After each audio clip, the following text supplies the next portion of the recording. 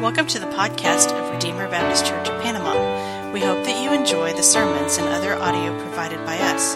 Feel free to share what you find here, and we hope that it will be beneficial to you as you seek to know and follow Christ.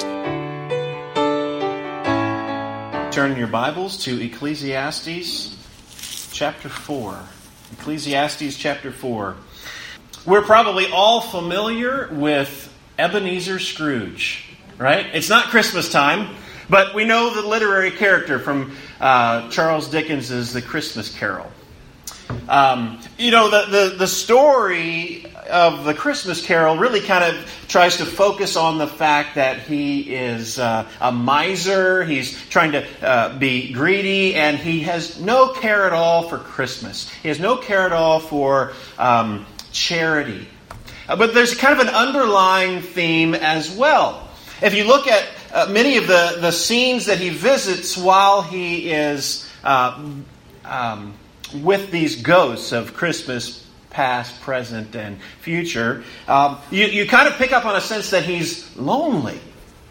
You know, as a child, he's there in a school, and he expects to have to stay there over the Christmas break until someone comes up and says, "Father has wanted you to come." And so you get the idea that he's a lonely child. And then as he grows, you see some rejoicing as he dances at Fezziwigs, right?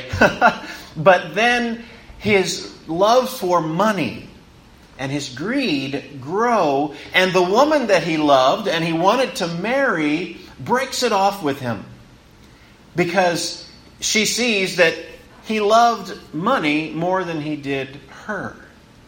So you see that Ebenezer Scrooge is a sad character. He's lonely. And then as an adult in the time there that the story takes place, his nephew is pretty much his only relative, and he cuts himself off from his nephew. His nephew tries to wish him Merry Christmas, and what does Scrooge say? Bah humbug, right? He cuts himself off from this relationship of someone trying to reach out and befriend him, and he'll have none of it. And he kind of walls himself in and secludes himself into a kind of loneliness. We are not meant to live alone. We are not meant to live in isolation. As Genesis tells us, as God created woman, before he did so, he said, it's not good that man be alone. And that's not just because we needed marriage and populating the earth, but it's not good for human beings to be alone. We need companionship. We need friendships. We need community. Ecclesiastes, in this passage we're looking at, the preacher gets to this point.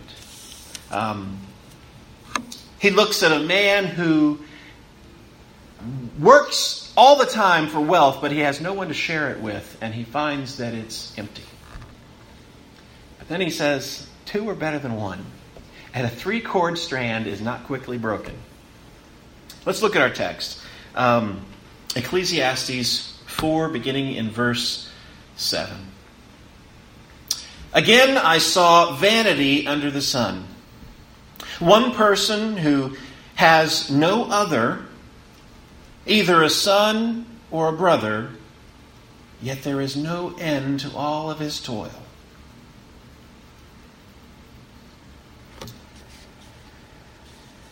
And his eyes are never satisfied with riches, so that he never asks, for whom am I toiling and depriving myself of pleasure? This also is vanity and an unhappy business. Two are better than one, because they have a good reward for their toil. If they fall, one will lift up his fellow. But woe to him who is alone when he falls and has not another to lift him up. Again, if two lie together, they keep warm. But how can one keep warm alone? And though a man might prevail against one who is alone, two will withstand him. A threefold cord is not quickly broken. Better was a poor and wise youth than an old and foolish king who no longer knew how to take advice. For he went from prison to the throne, though in his own kingdom he had been poor. I saw all the living who move about under the sun, along with that youth who was to stand in the king's place. There was no end of all the people, of all whom he led. Yet those who came later will not rejoice in him. Surely this also is vanity and striving after wind. Let's pray. Father, we thank you, Lord, that you have loved us. Lord, that you have placed us in a community. Lord, you have placed us in your body. Lord, that you have given us brothers and sisters that we can bear one another's burdens. Lord, you care for us so much that you gave us a church. Father, we thank you for your word. And we pray that you would give us eyes to see and ears to hear. Lord, we pray that you would give us wisdom from your word.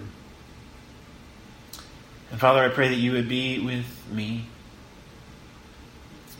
a sinner, oftentimes foolish myself.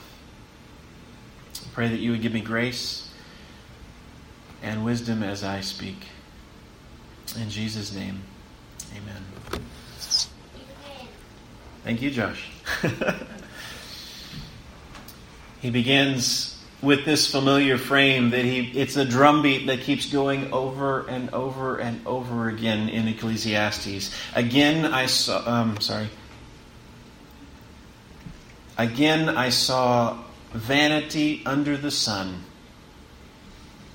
Everything is vanity, as he said from the very beginning. Vanity, vanity, all is vanity, says the preacher.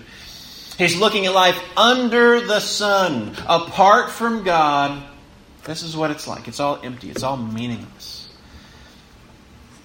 And he says here, again I saw vanity under the sun. This is a thing that is vanity. One person who has no other, either a son or a brother, and yet there's no end to all of his toil. This is a lonely man. He is working all the time, working long hours, trying to make more money and more money and more money, but he has no one to share it with, no companion. The text says in verse 8, one person who has no other. He's alone. No family, no friends, and yet he's working all the time just to get more stuff. And he comes to the end of his rope and he finds out that it's empty. One person who has no other, either son or brother, and yet there is no end to all of his toil. There's no end to it. By saying there's no end to it, he's working constantly, all the time, wearing himself out. And his eyes are not satisfied with riches. He's also greedy. The more he gets, the more he sees, and he just, everything he sees he wants. They're never satisfied. It kind of harkens back to chapter 1. The eye is not satisfied with seeing, and the ear is not satisfied with hearing, we saw in chapter 1. Here is a man that's greedy. He wants everything he sees. But he's alone. And then he never asks. This is the thing. It never dawns on him. It never dawns on him. Still in verse 8, it says, so that he never asks For whom am I toiling and depriving myself of pleasure? He's working all the time. He's wearing himself out. And he's foolish here because he never asks the question. He never considers, who am I doing all this for? I'm not enjoying life. I'm not doing anything that I enjoy. I'm just working all the time for what? I don't have anybody to share it with. The preacher says this also is vanity and an unhappy business. I'm going to skip part of it here because we see here a kind of a sandwich in the text. Okay? The first part is talking about this lonely man who's working all the time and has nobody to share it with. Then we're going to see this part in the middle that has it talks about how the two are better than one. But down on the end, there's another sense of isolation that we get to. Verse 13, better was a poor and wise youth than an old and foolish king who no longer knew how to take advice. What do I see the isolation here? He was an old and foolish king who no longer knew how to take advice. He cut everybody off. He isolated himself. It reminds me, when I read this, of Rehoboam, Solomon's own son. When Solomon died and his son Rehoboam took over the kingdom, you know the story. He was told by by the older leaders, the older wise people, to relieve the people's taxes, to give a relief to them, and yet the older people, the younger leaders told him, no. Be really hard on them. Give them more taxes. You know, my father disciplined you with whips, and I will discipline you with scorpions, is what these young men who gave him bad advice said to do. And Rehoboam, he listened to the young men and not the wise older men. And what happened? The kingdom split into two. And for the rest of Israel's history, up until they were taken in captive, you had Israel in the north and Judah in the south, because a king rejected the advice of those who were wise, of those who were elder. And here it says, better a poor and wise youth than an old and foolish king who no longer knew how to take advice. He was king. He had everything that he could ask for. All the riches and everybody, he could command anything. And yet he didn't listen to advice. It says, better a poor and wise youth than an old and foolish king. It says he went from prison to the throne, though in his own kingdom he had been born poor. Does that sound familiar to anybody? He went from prison to the throne. It's not just somebody that was born poor and went to the throne, but went from prison to the throne. I think back, and I think maybe Solomon or the preacher, maybe in his own mind, was thinking of Joseph. Joseph, who God had allowed his brothers to sell him into slavery, and what they had meant for evil, God meant for good, as he was taken from his home and thrown into a pit and then sold into slavery in Egypt and ended up in prison after Potiphar's wife tried to seduce him, and he ran, and he had integrity, and yet he was thrown into prison. And God was faithful and brought him out of that, and he became the second only to Pharaoh himself. The text here doesn't tell us any person's name. But as I read the text here, I can't help but just identify these two characters. A person like Joseph, better is a young and wise youth, a poor and wise youth, than an old and foolish king who no longer knew how to take advice.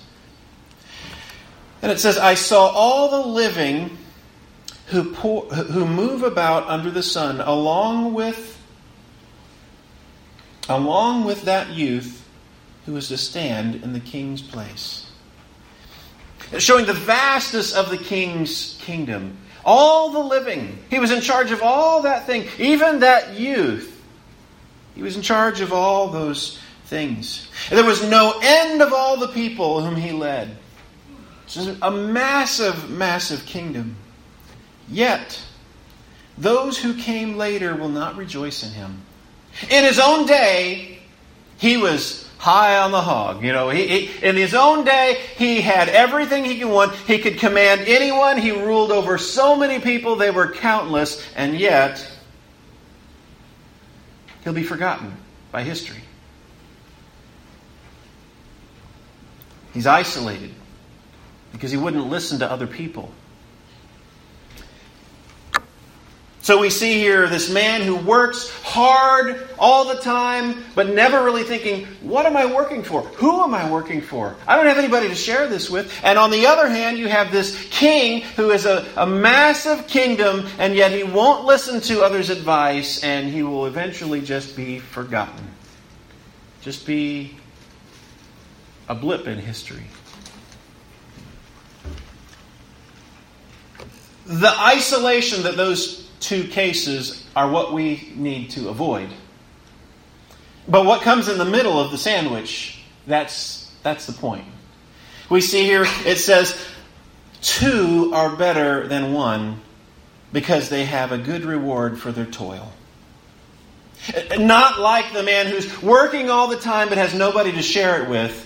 When you have 2, when you have a companion, you have someone to share it with. You have a good reward for your toil.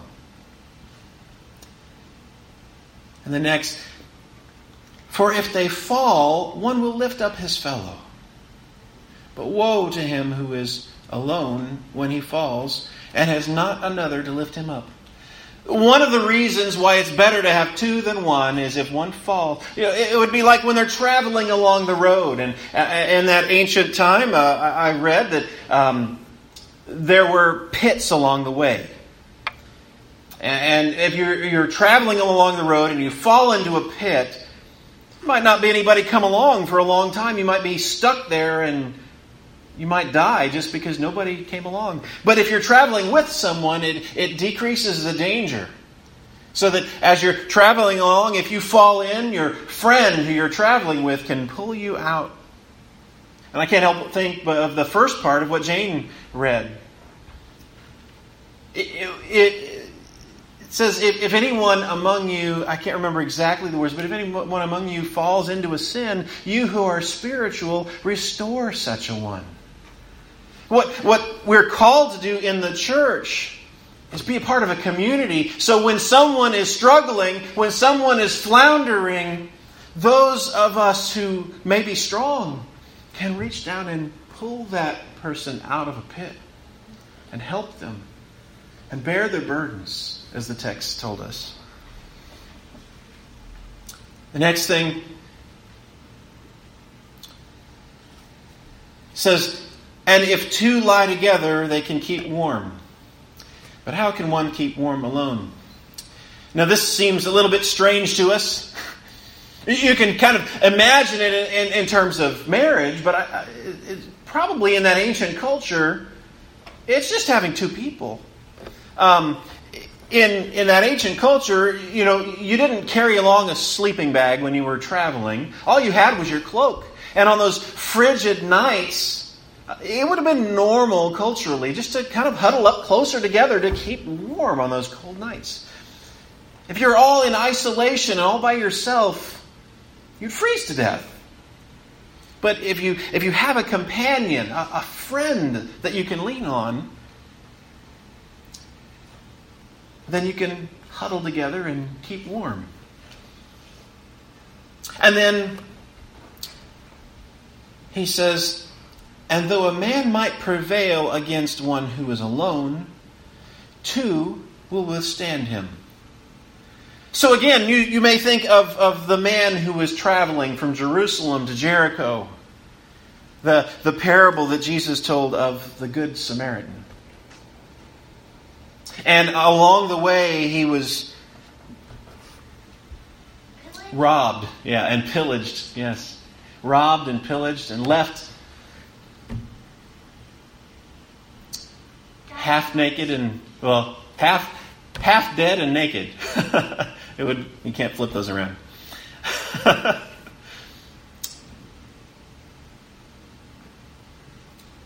But if there were two, instead of just one man going along the road, maybe those two would not be overpowered by the robbers.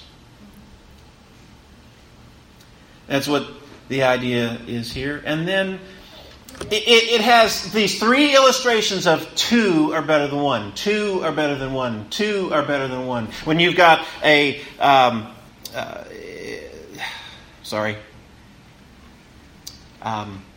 the idea of falling into a pit, two are better than one. In the idea of staying warm, two are better than one. In the idea of someone coming and attacking you and prevailing against you, two are better than one. And then it crescendos. It comes to a rising point whenever it says a threefold cord is not quickly broken. There's no magic thing about two. But also, three is even better than that. Yeah, 50. Safety is in numbers, as the saying goes. Yeah, and it's pretty true. Mm-hmm. Especially when you're a bee. But we get the picture. Even Josh can understand this. It's better to have a community. And we can see this carrying over. This is just wisdom. You know, one of the things I read in the commentary about this is it's really hard to preach a sermon that's Christ-centered in a passage that doesn't even mention God. If you read through it, it doesn't mention God anywhere in this passage. But there are things that we see that when we carry them forward to the New Testament, like the passage that Jane read from, we see these same principles. When someone falls down into a pit, we who are spiritual restore such a one. Don't let someone just go along and drift away, but go after them. Like the shepherd, the good shepherd, who whenever the one runs away, he leaves the 99 and goes after him and restores such a one. And we bear one another's burdens. If we're just alone in this world, it's hard. It's hard to live without a community of people. But as Christians, we're called to bear one another's burdens. And at the end of the passage there that Jane read, it says, and let us not grow weary in doing good, for in due time we will reap a harvest if we do not grow weary.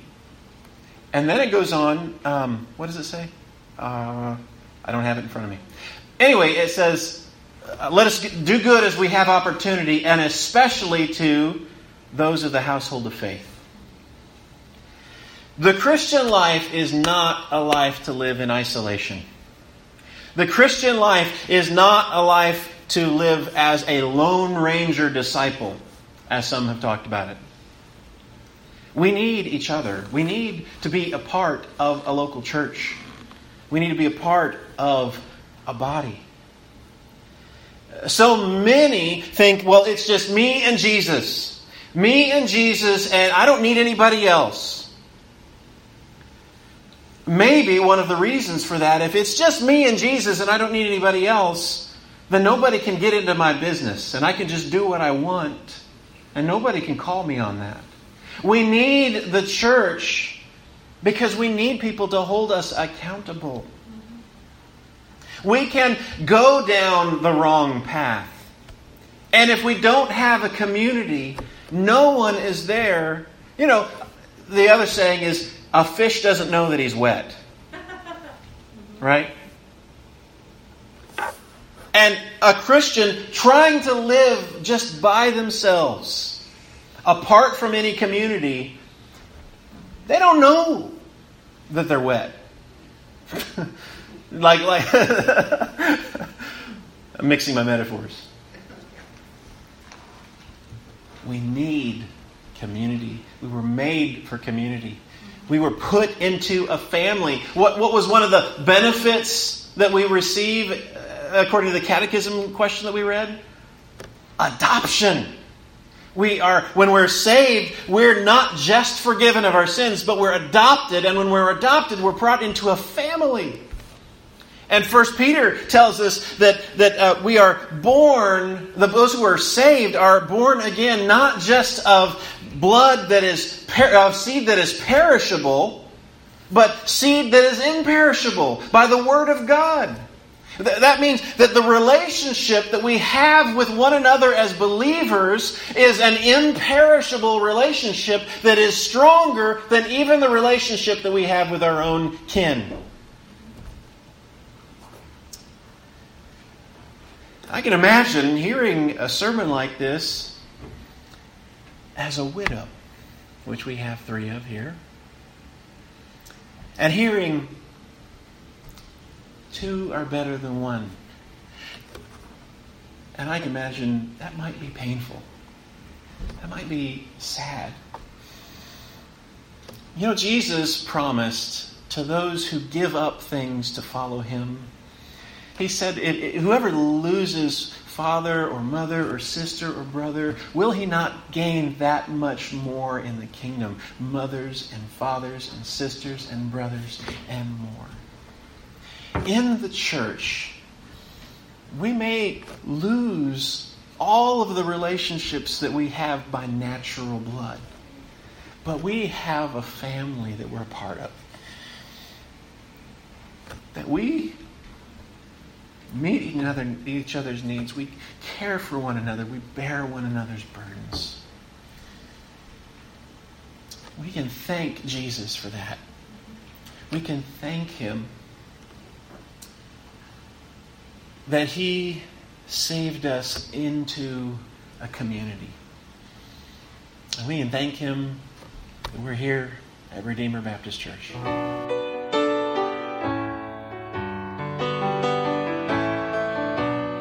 Thank you for listening to this message from Redeemer Baptist Church in Panama. For more information, please visit us at RedeemerBaptistPanama.com, or you can like us on Facebook.